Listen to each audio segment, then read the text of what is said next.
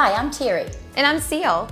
We are so excited about launching our podcast called Two Scoops, which is designed to empower you to lead a healthier lifestyle. Each episode will provide helpful tips on reframing your thinking and considering new possibilities for your life.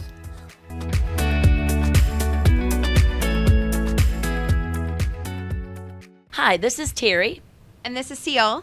We are very excited to be here today with Jude Johnson. We're kind of theming off of last week. We had Dr. Jonathan Fisher, and he talked a lot about mindfulness and sort of his journey through anxiety to the other side. And we thought, you know what? We need to talk to Jude because he's a licensed therapist and a meditation teacher. And we wanted to hear from a practitioner's perspective because I know you help a lot of people kind of move through anxiety. You integrate your therapy background with your mindfulness training. So I thought we'd blast off with a question that's, what are the biggest misperceptions that people have when they begin a meditation practice? Because people are like, I don't want to sit in the lotus position and I'm going to have to om and close my eyes and shut my brain down. I think there's just such a stigma sometimes or a misperception, so maybe you can demystify that for us. Yes, I think the biggest misconception about meditation is that when I close my eyes, that all my thoughts are supposed to disappear and that I'm supposed to be in this perfect state of relaxation and calm. And then when I have thoughts about, say, what's happening in the next moment or in the greater part of my day or yesterday, then I think that I'm failing at the meditation practice. The intention is to be with an object of awareness, most commonly your breath or your body, but your mind is going to pull you away from that. And science says 12 to 60,000 thoughts every single day. So the idea that we would be able to just shut off our thinking and just be with our breath is kind of ridiculous if you think about it. And it might just give you a big headache to try to stop all of your thinking. So what I encourage people to recognize in meditation is that we're learning to work with our thoughts. We're learning to work with what is present instead of resisting what is happening in the present. Thank you for saying that, because I don't know how many times I've been in like yoga class and they tell you, you're supposed to lay flat and close your eyes, and like all of a sudden my mind starts racing. So that's, for me, that's super helpful for you to address it that way. Going into the next question. How do you use mindfulness and meditation in your counseling practice? The first way that I use it is that I have a personal practice and I attempt to bring into each session a sense of presence so that I don't even really have to talk about mindfulness all at first. I can really listen mindfully to what's going on and pay close attention, because that's really what mindfulness is all about. And then really the way I begin to infuse it in practice is to teach them what mindfulness is and how they can begin to apply this in their everyday life. So one tip that we can give the audience that they can take home with them is very simple, and it's called STOP, S-T-O-P, right? And I just tell people the first step is to pause, to stop what you're doing instead of continuing to go. People seem like they're human doings instead of human beings. So we'll just be for a moment and try to just notice what's happening. Take some deep conscious breaths. That's the second step. Breathing in deeply sends a message to the amygdala that even though it feels like that there's a lion here that's going to eat you, that it's not. It's in a cage. You're okay. Right? And then breathing out slowly, twice as long as when you had inhaled, is going to bring your heart rate down. It's going to bring your blood pressure down, which then sets the stage for us to really practice what mindfulness is all about, is observing. What are we observing? Thoughts, feelings, sensations. We think of the thoughts, feelings, and sensations as clouds, weather patterns in the sky that are coming and going.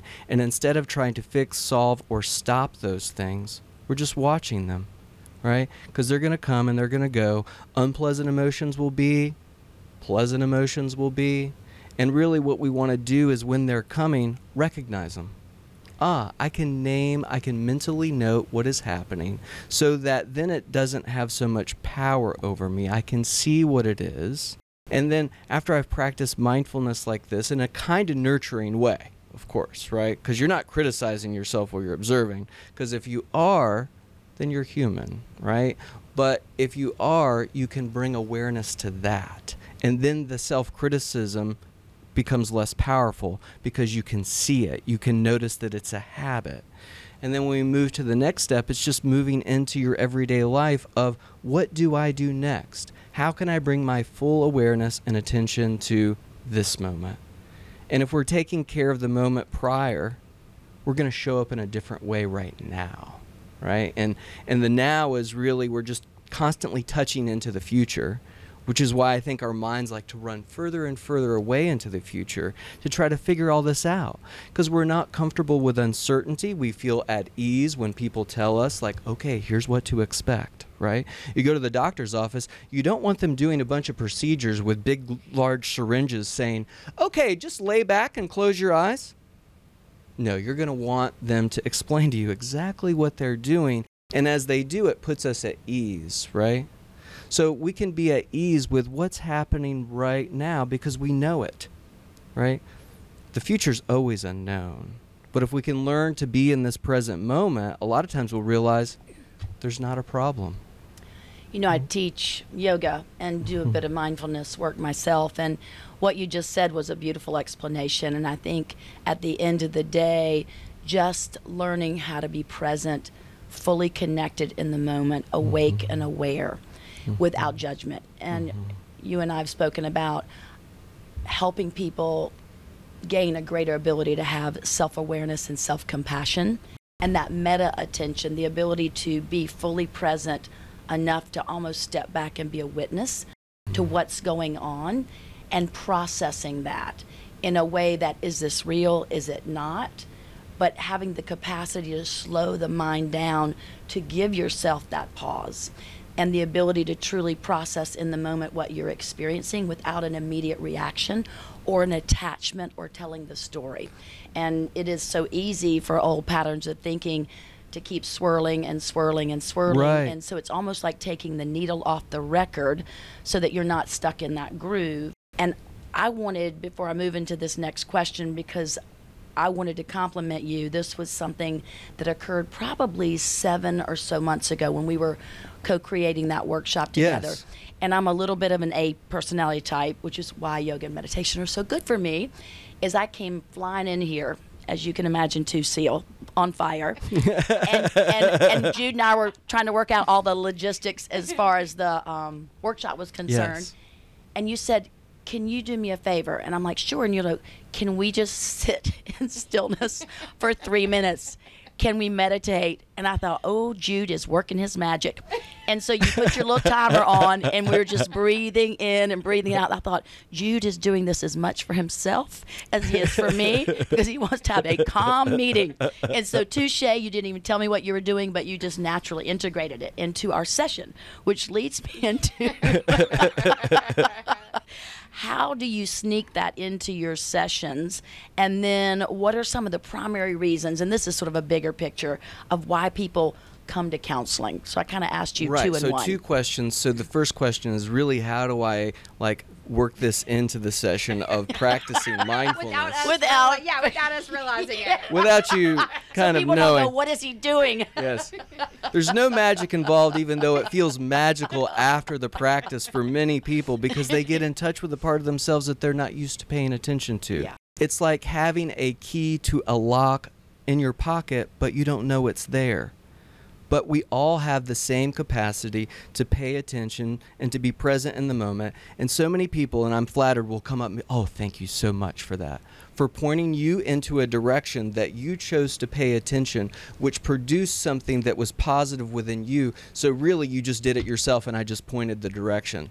So we have gratitude, of course, for each other, and I have gratitude for the teachers that have taught me how to practice mindfulness. But really the way to get it into the session is to really talk about the neuroscience, right? As I tell people, what fires together in your brain wires together in your brain and creates a pathway. So we are creatures of habit and routine, and when habit and routine goes on, we stop becoming conscious. We check out and we just go on automatic pilot. And so what that can produce is you miss your life. You're going. And where is the room for appreciation of really what's happening now? Like, am I in the shower this morning, or am I in the meeting that's happening after the shower? I want to enjoy the shower. And so that's what I help them see is like, here's what neuroscience says. Here's all the research behind mindfulness and meditation. You may not become a meditation practitioner, but you certainly want to pay close attention to your life, or else you'll miss it. Yeah. And you don't want to wake up one day and be like, where did it go? And some people come to this practice at various points in their lives and they're so angry. Oh, I haven't been paying attention in my life. And there's grief there. There's sadness. But the truth is, but you have now. Yeah. You have now. So wake up now and appreciate what you do have and let that fuel your practice. And the other way is that when people begin to practice what I'm teaching, they start to come back and they tell me, oh, this is actually working, right? And for some people, it's a longer road than others because some people have had a lot more trauma than others, a lot more difficulty. So there's a lot of unpacking to do. There's a lot of old habits to protect them in situations where they felt vulnerable and scared and they needed control. And so a lot of times it's about me helping them understand that I really understand how you feel. Because you're not the first person that's told me this story that's so familiar. And there's history in my own family of trauma in my dad's childhood that made me really look at, why does this happen? Why do other people try to control each other in these ways that are unhealthy? And it's just habit. It's just routine. If we can begin to start to look at like how other people have been wounded, then we see the reason for their behavior and we can let go more easily. It's not about condoning anyone's wrongdoing or how they may come off negatively to us. But ultimately what I'm helping people do is to wake up to their own life and what matters to them so they can live more authentically with the people that they love and that they care about. And the proof is in how they begin to see their life differently, how they can let go of some of the things that have trapped them and held them back from living a more full life. And really, isn't that the biggest tragedy that we ever really go through, is if you don't really live your life? Yeah. There were a lot of themes in what you just said that I think is going to lead to what are the major reasons you see people coming into counseling? You mentioned family of origin, trauma, but I thought I would just move back to that question. And Thank you for keeping me on point. No. Well, I mean, you were really answering it embedded in your other answer, but I wanted to make sure that the listening audience got a very clear feel from you, because I think everybody's going to be able to hear their own story and what you're about to share. And I believe that people come to counseling because of the trauma of life. If I'm perfectly honest, right? And it's the traumas of life sometimes are capital T traumas where we have been through physical, emotional, sexual abuse, drives people into therapy, of course.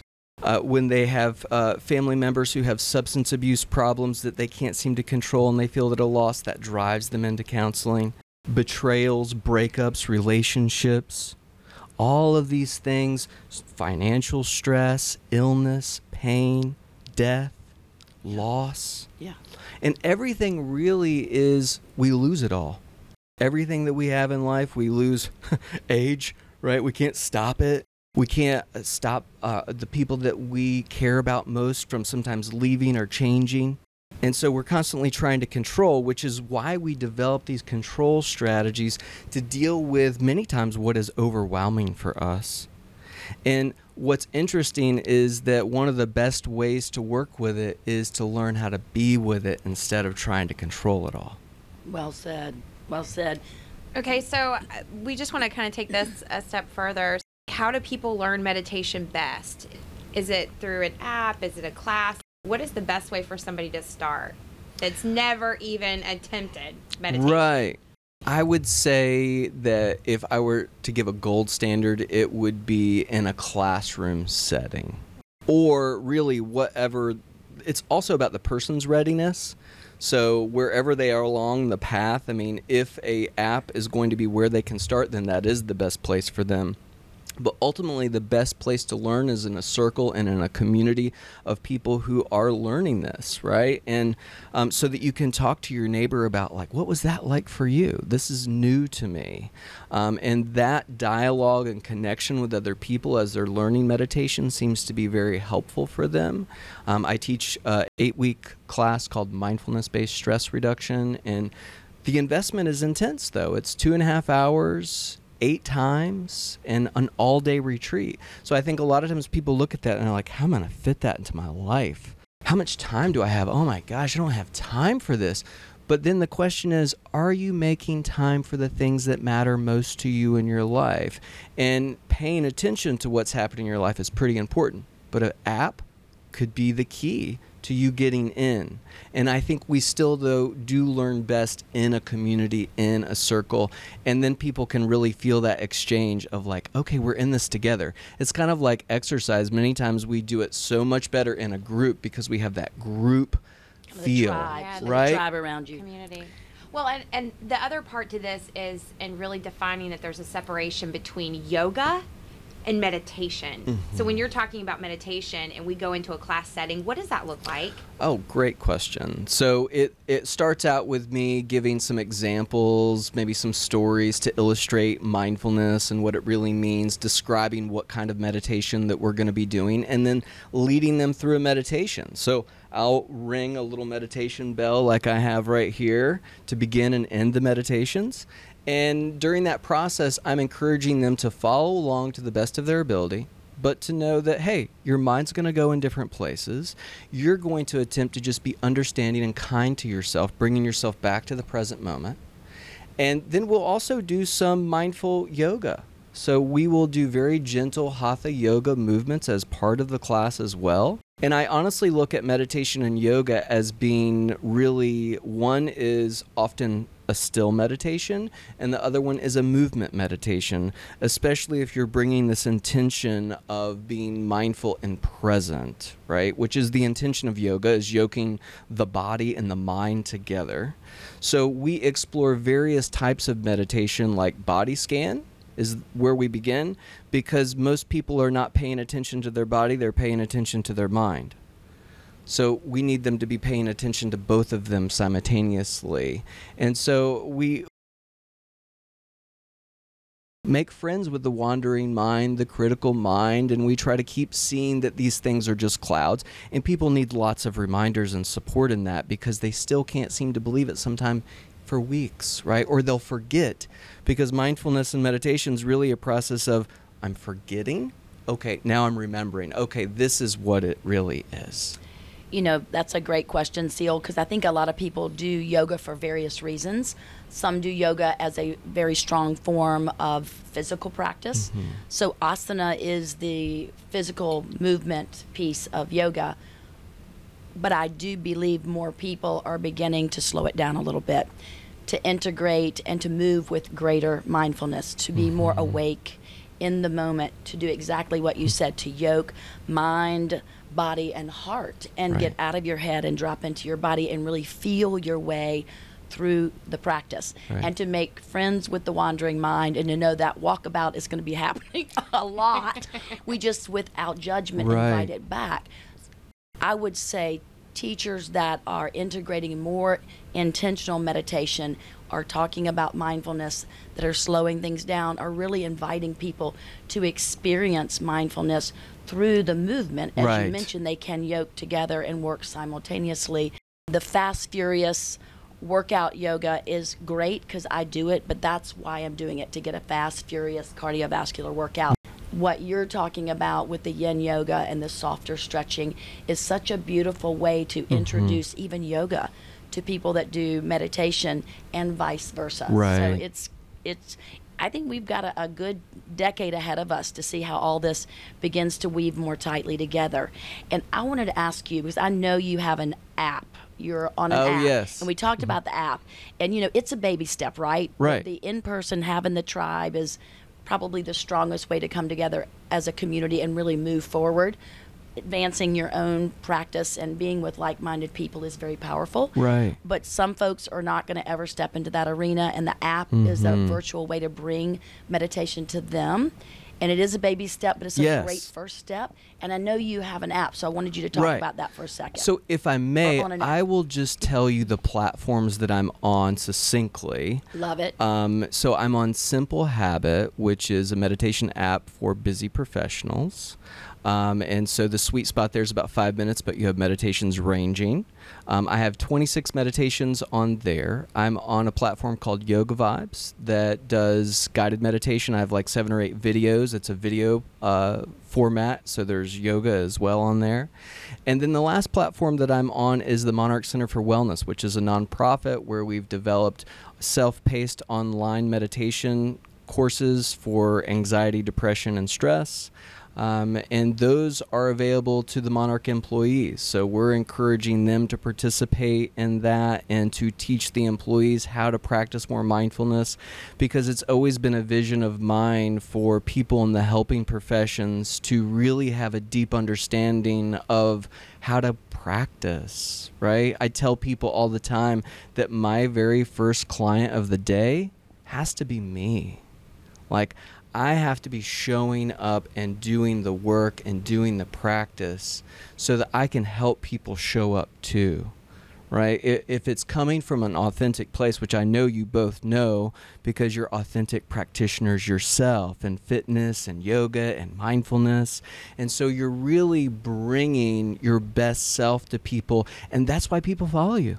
Is that they see something that they know is also inside of them, and they want that to shine too.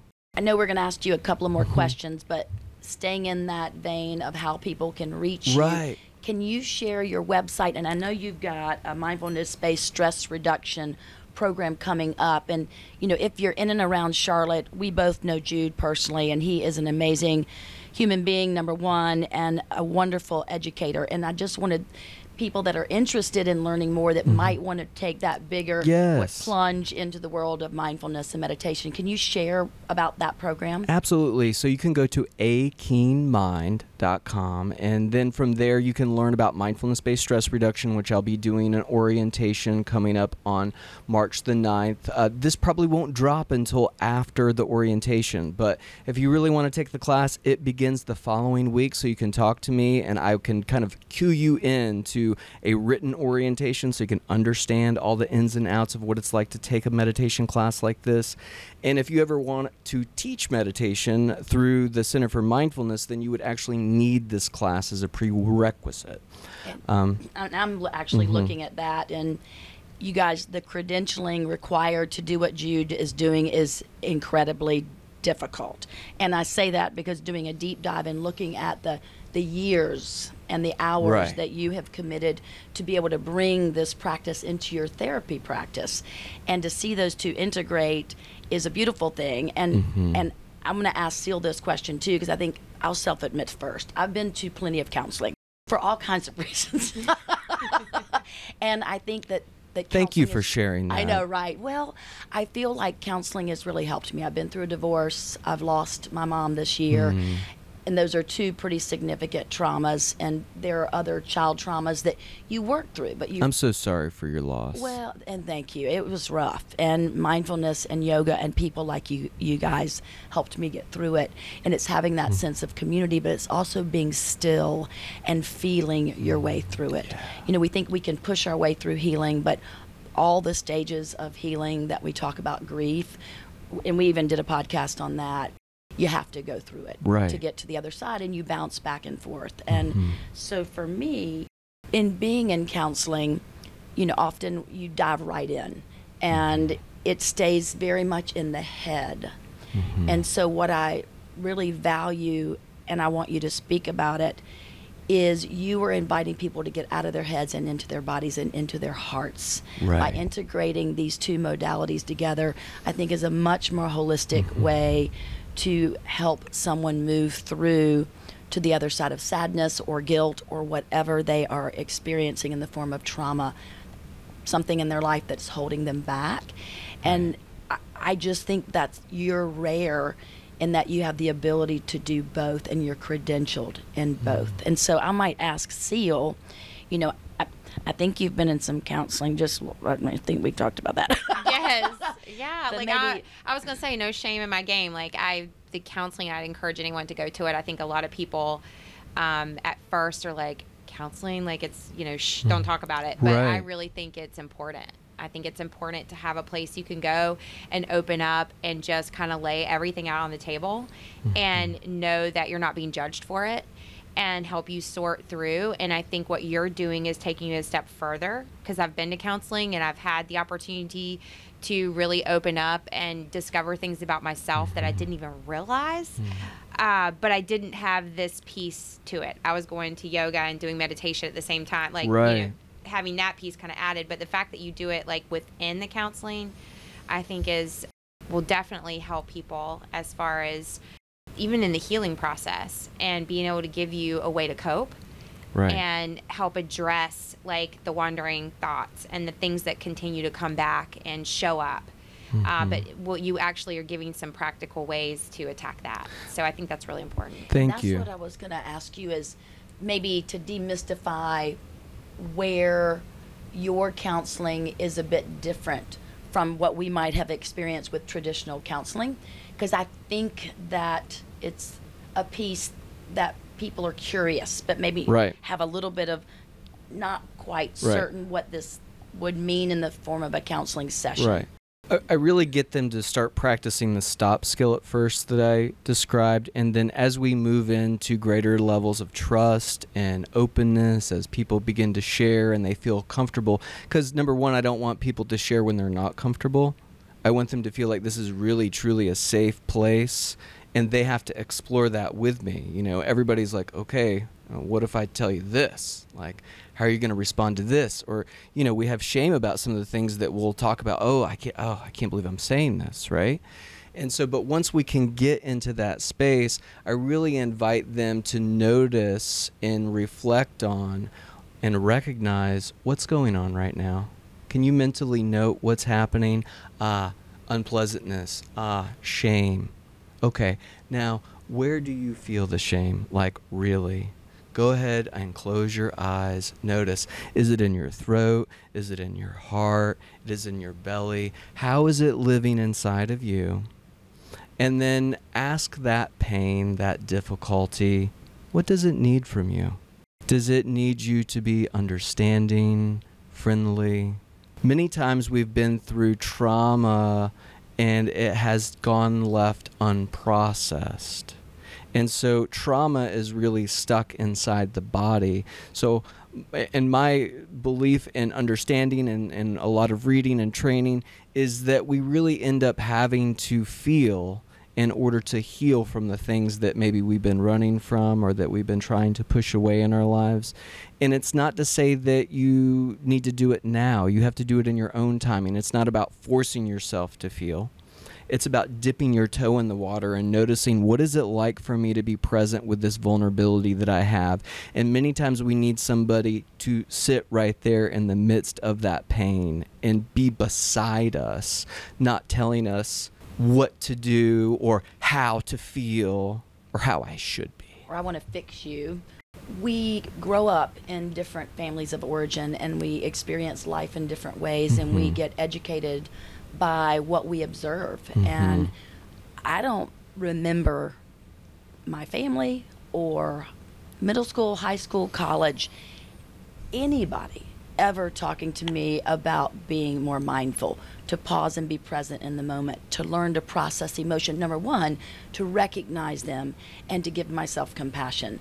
So it's interesting if we've never, it's like you don't know what you don't know. And if we've never been given tools or even encouraged to pause and connect, Right. it's like, how do we really learn how to feel, to heal? And I believe that this mindfulness movement that we're experiencing, like sort of join the pause, and things that are showing up in the media, books, people that are doing lectures, people like you that are championing change and creating greater awareness in this space is incredibly valuable, because first people have to be aware before they can wake up in their own bodies. And counseling and yoga, mindfulness trainings like you're doing, even these virtual apps that are encouraging people to just stop, Yes. I think are probably some of the most amazing things that I'm beginning to witness more and more of. And I'm personally happy because it reminds me of how important it is. But then for those people who haven't been sort of on the, what I would call the leading edge of this wave, and I think the three of us are, and I'm thankful for that. But how many more people can we reach and touch, even if it's just a baby step? And then it's like a ripple. You drop a pebble in the pond and you feel this ripple effect. So, I mean, I'm very happy to be present with the three of you guys, because I really believe that we are change agents, and I believe that we're more powerful when we work together. And I'm really seeing a shift in our cultural consciousness towards more pause and more being more present. So I'm happy to be witnessing. Yes. Because I think it's a powerful thing to be part of. You know, and let me just mention Lindsay Bridges from the Charlotte Center for Mindfulness, because she turned that organization into a nonprofit. She has gone and done mindfulness in the prisons and with kids in Title I schools. And it's her and many, many, many other people around the globe who are beginning to recognize the deep impact of living in the present moment and the benefits of mindfulness and meditation, and what this can do to really raise up a level of awareness that can transform how we work with trauma, how we can connect to each other, and focus on how we can cooperate more and not be so influenced by things the media might be telling us that we should be paying attention to. And now let me just say that it's okay to be informed, right? You should be informed. And I'm not here to make any kind of statement about like what you pay attention to with media. What do you want to pay attention to? And that, I believe, is what the power of mindfulness is about, is what am I going to pay attention to, and what brings a sense of happiness to my life, and is what I am paying attention to in my life bringing me the kind of joy that I want? Yeah. And so that's a question we all have to ask ourselves, that we get pulled into things that we don't want to be blind to, but we also want to live life, because that will be the inspiration for other people around us to keep practicing and to champion this way of paying attention. Well, you think about even just the word pause, and it's how can that pause be the bridge between a thought and emotion and reaction, and we can take a minute to process and not just react based on old patterns, being triggered because of our natural tendency, because that's ingrained. How can we take a minute to almost question our own understanding of what we're experiencing, either internally or externally, and probably both at the same time, candidly, because that's how we take in information. We live in a culture of fear and comparison and judgment. And if we don't feel like that we're stacking up to the 5 people that we hang out with the most, then we're not going to feel so good about ourselves. And that's that inner critic that we need to make friends with to help quiet down, to recognize that inner critic is not who you are. But you need to make friends with that inner critic so that it doesn't have to overpower you. That inner critic did serve a purpose at some point, but maybe no longer. And I know Seal does some great work in this area with your Be Amazing, and it's all around how can we feel better about ourselves from the inside out. And I guarantee you every single person that is listening to this podcast has that voice that's not always saying the nicest of things. And it's how can we tame that critic, but with compassion, understanding, patience, reframing, pausing. And I just had a video yesterday actually posted on my page for my clients, and being very open about my own struggle and about my own, because a lot of times I think people in the wellness industry, whether you're in fitness or you're in mindfulness or you're yoga or whatever, a lot of times they think that we've got like this great handle on life and that it's above some of the negative talk that we have going on in our own heads. And so that was something for me yesterday. I actually just did a video for my clients saying that. Here's the real deal. Like, here's how it goes down. Like, and here are my struggles, and here are where they started, and here's what I'm having to do. And my husband reminded me, give yourself compassion, because I will beat myself up emotionally. I will beat myself up in my head. Nobody else may know what's going on, but that's what's going on inside me.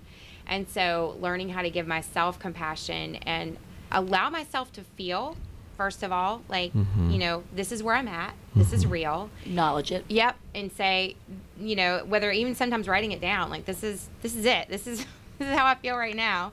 But then, going back to being present, being grateful, taking a minute to pause, and just being has been really helpful. So all of this discussion is, I think, kind of meets us all where we are, no matter where you are in your life, no matter if you're in the car right now driving, no matter if you're sitting at your desk, wherever the case may be. I think this is very relatable. And I think it takes a lot of courage for you to tell your audience, like, here's what I struggle with, as well as what you said earlier, Terry, about your losses. That it's so important for people to understand that, well, you may think that, everything is perfect in my life because I'm a fitness person, or I'm a yoga instructor, I'm a meditation teacher and counselor. Well, you must never have problems, right? Like, I'm even more aware. And of Right. course, we all have struggles and difficulties, and that's what makes us human. And when we can begin to talk openly about some of those things, it brings us together, and it stops us making us feel like we're all alone, right? And that's part of what mindfulness is about, is remembering I'm not alone in this. There are other people who feel just like me. And I think that's a great place to begin to wrap up in terms of you're not alone. None of us are alone. And don't sit in a space by yourself trying to work it out alone. There are resources, there are people around you that can walk through the darkness with you and help you get to the other side. And just because you're in the darkness doesn't mean you have to stay there. So I think this is Seal and I's heart, don't go it alone. Have a partner, talk to somebody. It can even be your church, a counselor, a best friend. Just don't sit by yourself. Absolutely. And we have two fun I guess it is our last minutes questions. One is kind of silly, and then one we want to have you share two major takeaways that if somebody listened to this entire podcast, if you had to speak from your heart, what you would like for them to hear as the most important two takeaways. Okay. And then the other, which is kind of the silly one, is what is your favorite My favorite ice cream. I'll start with that one. I know. My the fun favorite one. ice cream is the Harris Teeter brand peanut butter chocolate swirl. Oh my gosh. I'm a peanut butter fan, okay? So it used to be mint chocolate chip, but I still have a deep heart for mint chocolate chip too. But and actually, let's just say cotton candy one time I had in Niagara Falls was unbelievable. Cotton candy ice cream. Oh, I don't know. I can't decide. They're all so good. That's you've given some diversity. Nobody Yes. said the cotton candy yet. Yes. No, that's like three very different flavors, and it's funny to me how everybody gets excited about this one question. I know. Everybody lights up It's like my dopamine's going crazy. I'm thinking about eating it now. I know, right? I love it. I love it. I love it. So how about your the two takeaways? We're putting you on the spot, but you're a good processor. yes. The two takeaways I'd say number one is allow yourself to begin to feel what's really going on. And you can do that through writing, talking to friends. If that doesn't seem to be enough, then go seek somebody out who can help you. And maybe the first counselor you meet isn't a good fit, right? I'm not a good fit for everyone. We have to check this out and see, do I feel safe? Do I feel okay? So get the help that you need in that way. And then I would say the second thing is remember to pause and have gratitude.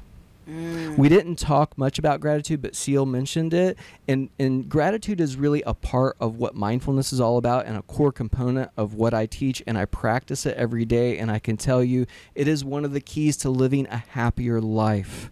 We want to meditate on the things that are working in our lives. So I hope your audience will do that, and I hope it makes them feel better. Well, how can we all ground in gratitude? So very true. So, Seal, you want to share how folks can get in touch with us? Yes, you can follow us on Facebook and Instagram at 2 Scoops of Inspiration. And then also feel free to send us a message, 2scoopsofinspiration@gmail.com. If you have questions for Jude, or if you have any other thoughts you'd like to share, feel free to reach out. And let's just end it with the sound of a meditation bell. Thank you all, and thank you for having me.